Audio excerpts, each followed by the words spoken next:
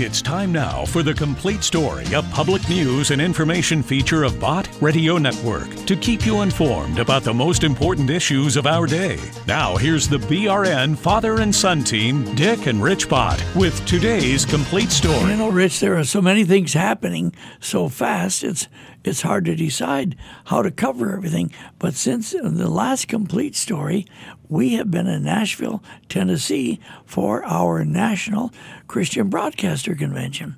Wasn't that a good one? Oh, it was terrific. Some great speakers and great fellowship and inspiring connecting with other broadcasters across the country and around the world. You know, to open this Complete Story, before we get into the substance that I want to talk about, I want the listeners to enjoy Carrol Roberson singing one of my very favorite songs. Here it is. The chimes of time ring out the news, another day is through. Someone slipped and fell. Was that someone you? You may have longed for added strength, your courage to renew. But do not be disheartened, for I bring hope to you. It is no secret what God can do, what He's done for others, He'll do for you. With arms wide open, He'll pardon you. It is no secret what God can do. There is no night, for in His light you'll never walk alone. Always feel at home wherever you may roam. There is no power can conquer you while God is on your side. Just take Him at His promise. Don't run away and hide. It is no secret what God can do, what He's done for others, He'll do for you. With arms wide open, He'll pardon you. It is no secret what God can do. With arms wide open, He'll pardon you. It is no secret what God can do.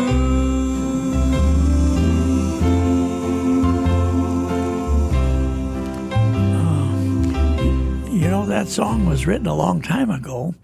Who was it who wrote it? Do you remember? I don't know who wrote that. It's a real oldie. Well, it is an oldie, but you know what? Truth is timeless. And when I hear that song, I think, well, it hasn't changed. It still is the truth. It is absolutely timeless. Now, getting back to NRB, National Religious Broadcasters, actually it's Worldwide Christian Media Convention right now. But one of the speakers was Mike Huckabee. Mm-hmm. Mike Huckabee spoke to us, and it was just terrific. I want to bring his entire speech to our radio audience, but I want to just use some of the things before we get into the meat of this program. Here is Mike Huckabee talking about what the problem we have in America today. But we're living in a day where the polarity of cultures and the clash is so intense that if we do not stand and fight hard for the basic constitutional liberties of religious freedom, we not only will lose them, but the future generations will lose any understanding or knowledge of what this country was about. Yeah. You see, I was thinking, Rich, we have no choice when we live. I mean, we are living now. We can say, I wish I was back to the good old days. Well, they were pretty good old days for us, but not everybody. Or I wish I was living when this wasn't going on. But that isn't our choice, is it? God puts us on this earth for the length of time He gives us, and that's what we work with. That's right, Dad. And these are such strategic times. I have said over and over again, God's first institution, listen to this, folks, was the family. And second was the church, to help the family know God, do right, follow His principles. And then third was civil government. You've got to have civil government so you can decide what side of the street you're going to drive on or how you're going to have certain common things taken care of. You've got to have civil government given by God. But first was the family. Here's what Mike Huckabee said about that. A critical element of saving our culture is to re-engage the notion of family. We throw that term out so often, and look, I've done it myself. Family values, standing for the family. And all of that is important. I think sometimes we forget to remind ourselves, and especially the generations after us, why God put such a value on the institution of the family. An institution which, by the way, preceded government and even preceded the church. Pretty big deal. If God, before He created the church, an assembly, and if God, before He allowed for, created, or approved of civil government, the first and foremost institution that He ordained was that of family. Yeah. And, as I have been watching the various candidates for the Democrat, choice in this next election, I don't hear many people talking about restoring the family structure, appreciating having fathers and mothers in the home raising their children as a gift from God. You don't hear that, do you? No. And what Mike Huckabee said is so true about the war of cultures. Now, you remember, folks, that it was just a short time ago that there were 2 Supreme Court justices that were nominated and had to be put on the Supreme Court. This is a lifetime appointment. And one was Gorsuch, and the other was Kavanaugh. And wasn't there a fight raging? They had to go through that grueling confirmation process in front of the U.S. Senate. Yeah. Well, everybody might have thought whatever they were talking about is the reason that they didn't want those 2 on the bench. But the truth is, they have a record of going by the Constitution. They don't make up the law. They absolutely tell you this is what the Constitution says, and our job is to go by it. So anyway, here now, talk about a clash of cultures. Here the minority leader of the United States Senate, Chuck Schumer.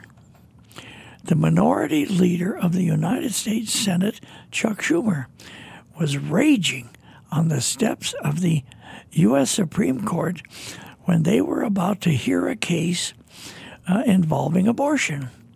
And there was a crowd there.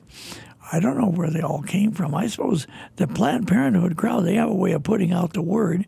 So there was a big group of people on the steps of the U.S. Supreme Court listening to Minority Leader of the United States Senate, Chuck Schumer, and he, of course, represents, I guess, wouldn't it be the 100% position of the Democrat Party?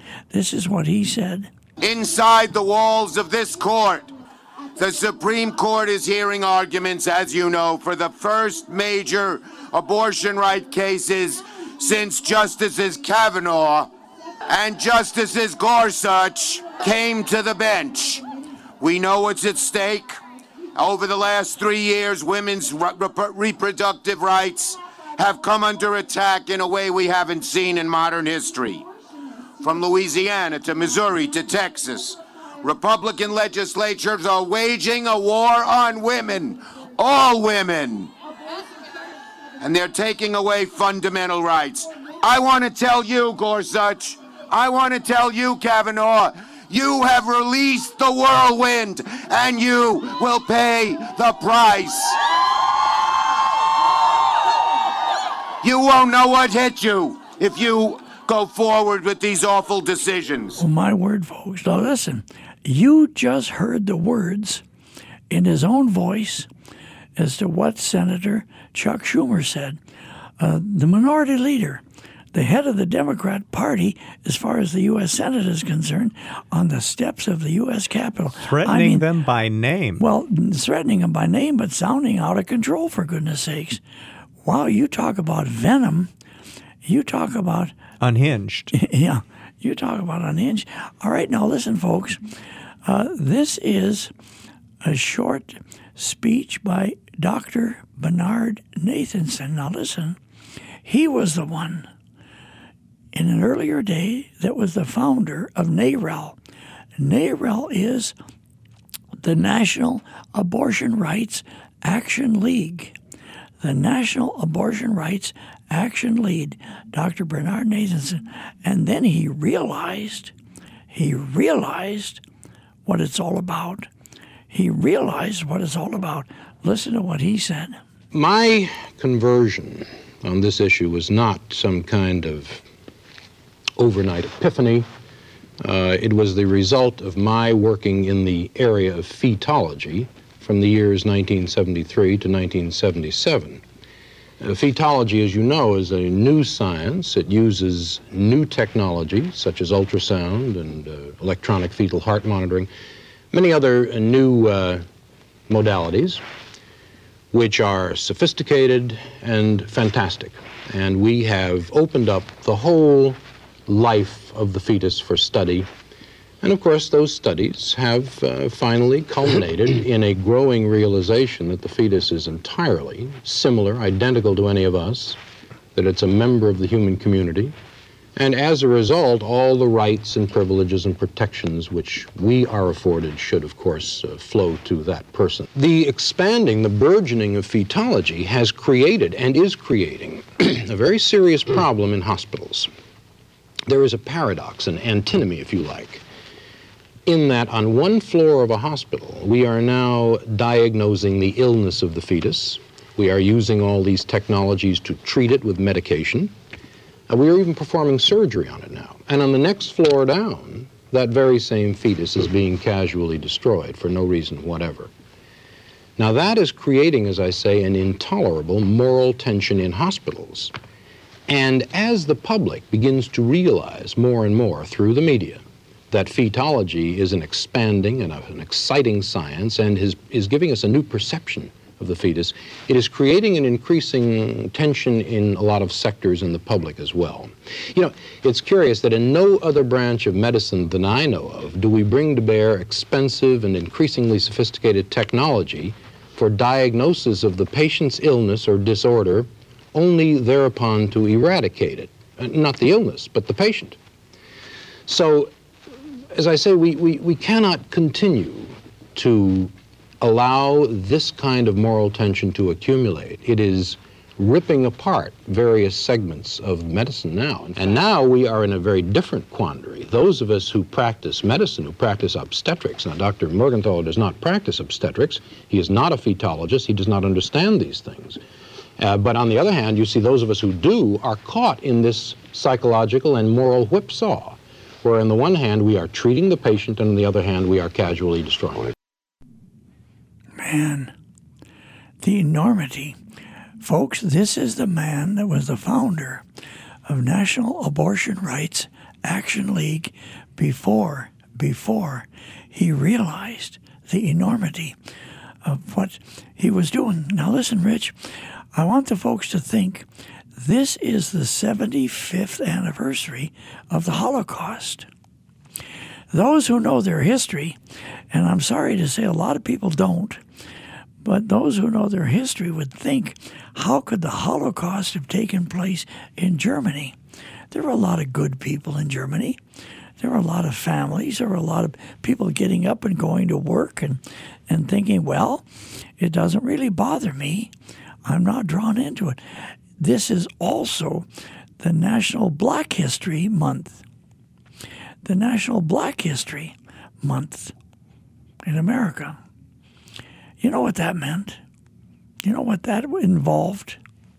Slavery and worse. And all the way through the Jim Crow era. What was happening to people that could not wake up and say, this is wrong? But here we are. Here we are so divided. You've got the leader, the Democrat leader, the minority leader of the United States Senate on the steps of the Supreme Court. Mr. Producer, I want the folks to hear that. This is just a few days ago. I want the folks to hear that again. Could you play Inside the walls of this court, the Supreme Court is hearing arguments, as you know, for the first major abortion right cases since Justices Kavanaugh and Justices Gorsuch came to the bench. We know what's at stake. Over the last 3 years, women's reproductive rights have come under attack in a way we haven't seen in modern history. From Louisiana to Missouri to Texas, Republican legislatures are waging a war on women, all women. And they're taking away fundamental rights. I want to tell you, Gorsuch, I want to tell you, Kavanaugh, you have released the whirlwind, and you will pay the price. You won't know what hit you if you go forward with these awful decisions. Yeah, all right. That's a direct threat. Now listen, Democrats. Believe me, I don't want to get in an argument with anybody. I'm just asking each individual person, what team, who do you associate with, who do you think has the answer to America's problems? What we just heard is the leader of the United States Senate on the steps of the Supreme Court kind of raging at them. And could threatening you feel them. it? Well, Rich, we don't want to leave out Kansas in the states that he mentioned. Mm-hmm. Kansas now, folks, who live in Kansas listening to this program, I want you to remember that over the years, the Supreme Court members of the state Supreme Court, I'm talking now about the Kansas State Supreme Court, the way they've been chosen over the years, they get more liberal, more liberal, more liberal. It's the way the process has worked. We'll explain that more another day. But now we've got a very liberal state Supreme Court members who somehow read and find something in the state constitution that no one else ever knew about, giving complete open state protection for abortion under any circumstances. So the only way the people can deal with that is to have a constitutional amendment. That's what the big brouhaha was all about. And the constitutional amendment, of course, was something the people then were going to be able to vote on in the next general election. So that's all this was all about. But 4 Republicans joined 100% of the Democrats to vote against it. And what they were voting against was giving the people of Kansas the right to vote on the issue. What would you add to that, Rich? Yeah, well, their 4 names are Jan Kessinger in Overland Park, Tom Phillips in Manhattan, Don Heineman in Dighton, Scott City, Oakley, Kansas, and Bill Panbacker in Washington. that part of Kansas up by Maryville and Belleville, north of Junction City. Those are the fatal four, I call them. And they joined with all the Democrats to vote against and I'm sure they're very restoring nice. the Constitution. I'm sure they're very nice people. I have no interest in getting into a fight or an argument or anything like that. Well, I think it's important for people to know I want the what people they did. to know what they did. I want the people to know what they did so the people then can decide, are these the people that you want to represent you? Now, let's go a little deeper into this subject. We heard from Dr. Bernard Nathanson, a brilliant doctor, physician, and now here is Dr. Christopher Kaiser. He's a PhD. So let's see what he has to say about this subject. Some people say that abortion is permissible because a preborn child or fetus is not a person. So let's ask the question, what is a person? In everyday conversation, we use the terms person and human being to mean the same thing. I'm a person, you're a person, your parents are persons. Children, yours or somebody else's, are persons. Your dog might have a lot of personality, but your dog is not a person. Your car or computer, definitely not persons. But the terms human being and person do belong to different categories. Human being is mainly a biological term, whereas person is mainly a moral term, referring to an individual's value or rights. Now, it's simply a scientific fact that preborn children are human beings. Every prenatal human being is an individual member of the species Homo sapiens. From the moment when the sperm fertilizes the egg, the preborn child has his or her own unique genetic identity. The question then arises, do all human beings deserve basic human rights? Are all human beings persons? Or do only some human beings, those similar to us, have value and worth? Every time in human history that we have said that a certain group of human beings are not persons, it's resulted in a horrible tragedy. Think of the slavery of Africans, or the Holocaust of Jewish people, or the oppression of women. All of these human rights abuses came from denying a group of human beings their personhood. So, let's look at the differences between persons like you and me and prenatal human beings. We can easily remember all these differences by the acronym SLED: size, level of development, environment, and dependency. First, size. Some abortion advocates will say that prenatal human beings are not persons because they're so small, about the size of a dot on a page and less than a couple inches long in the first trimester. But obviously, size is irrelevant for an individual's value. Each one of us is tiny in comparison to a huge boulder, but we are much more valuable. Is a newborn baby less valuable than a huge football player? If you were zapped with a shrinking ray that made you 2 inches tall, would you no longer be a person? What about level of development? Some say that persons must have developed a certain level of rationality or capability of thought. Fetuses are not persons, they say, because they lack rationality, and so it's okay to abort them. If this were true, we would have to deny personhood to infants, since they can't mentally outperform animals like dogs or cats. Indeed, many full-grown adults have severe mental handicaps, but we do not hold their lack of rationality as grounds for mistreating them. Others might say that persons must have developed the ability to suffer. If fetuses are not able to suffer, then it's okay to abort them. Well, is it okay for an adult to be killed painlessly while they sleep? No, of course not. That would be murder. Moreover, rats have the ability to suffer, but no one thinks that rats are persons with equal rights to us. What about environment? Is a preborn child not a person just because it's still in the womb? What's the magical thing that happens at birth that suddenly bestows personhood on the baby? It's hard to believe that killing immediately before birth is morally fine, but killing immediately after birth is morally monstrous. For this reason, some defenders of abortion also defend killing babies after birth. They defend infanticide. Lastly, dependency. Some say personhood happens at viability, when the fetus can live independently from the woman's body. But a newborn infant is also completely dependent on adults to survive. Moreover, ever-changing technology causes the line of viability to move closer and closer to conception.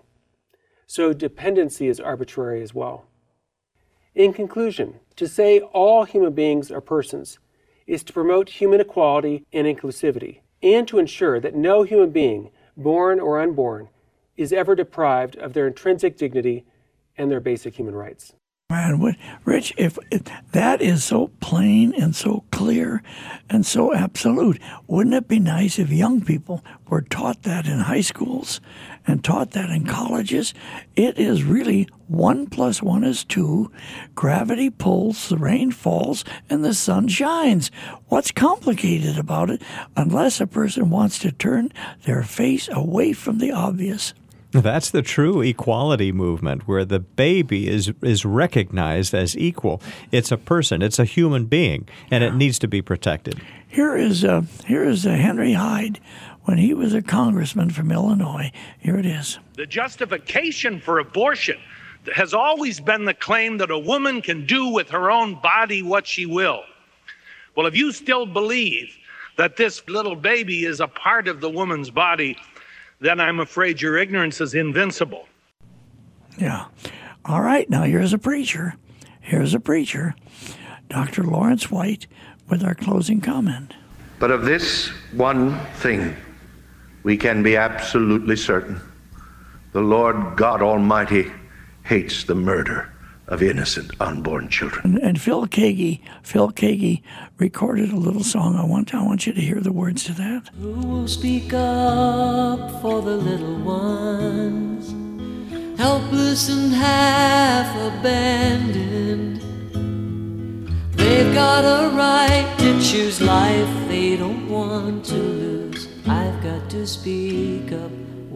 Oh, Rich, give us the phone number. People want to comment. You like it or you don't like it. Whatever you want to say, this is the number. 1-800-345-2621. Our listener comment line. We'd love to hear from you. 1-800-345-2621. And you know, Rich, in my heart, I have no desire to get in an argument with anyone. I have no desire to start putting one person down another person. That isn't the question. The question is, folks, do we care about the rights of another? That's what it's about. This is Dick Bott with my son, Rich, with this chapter of The Complete Story. I'll see you later.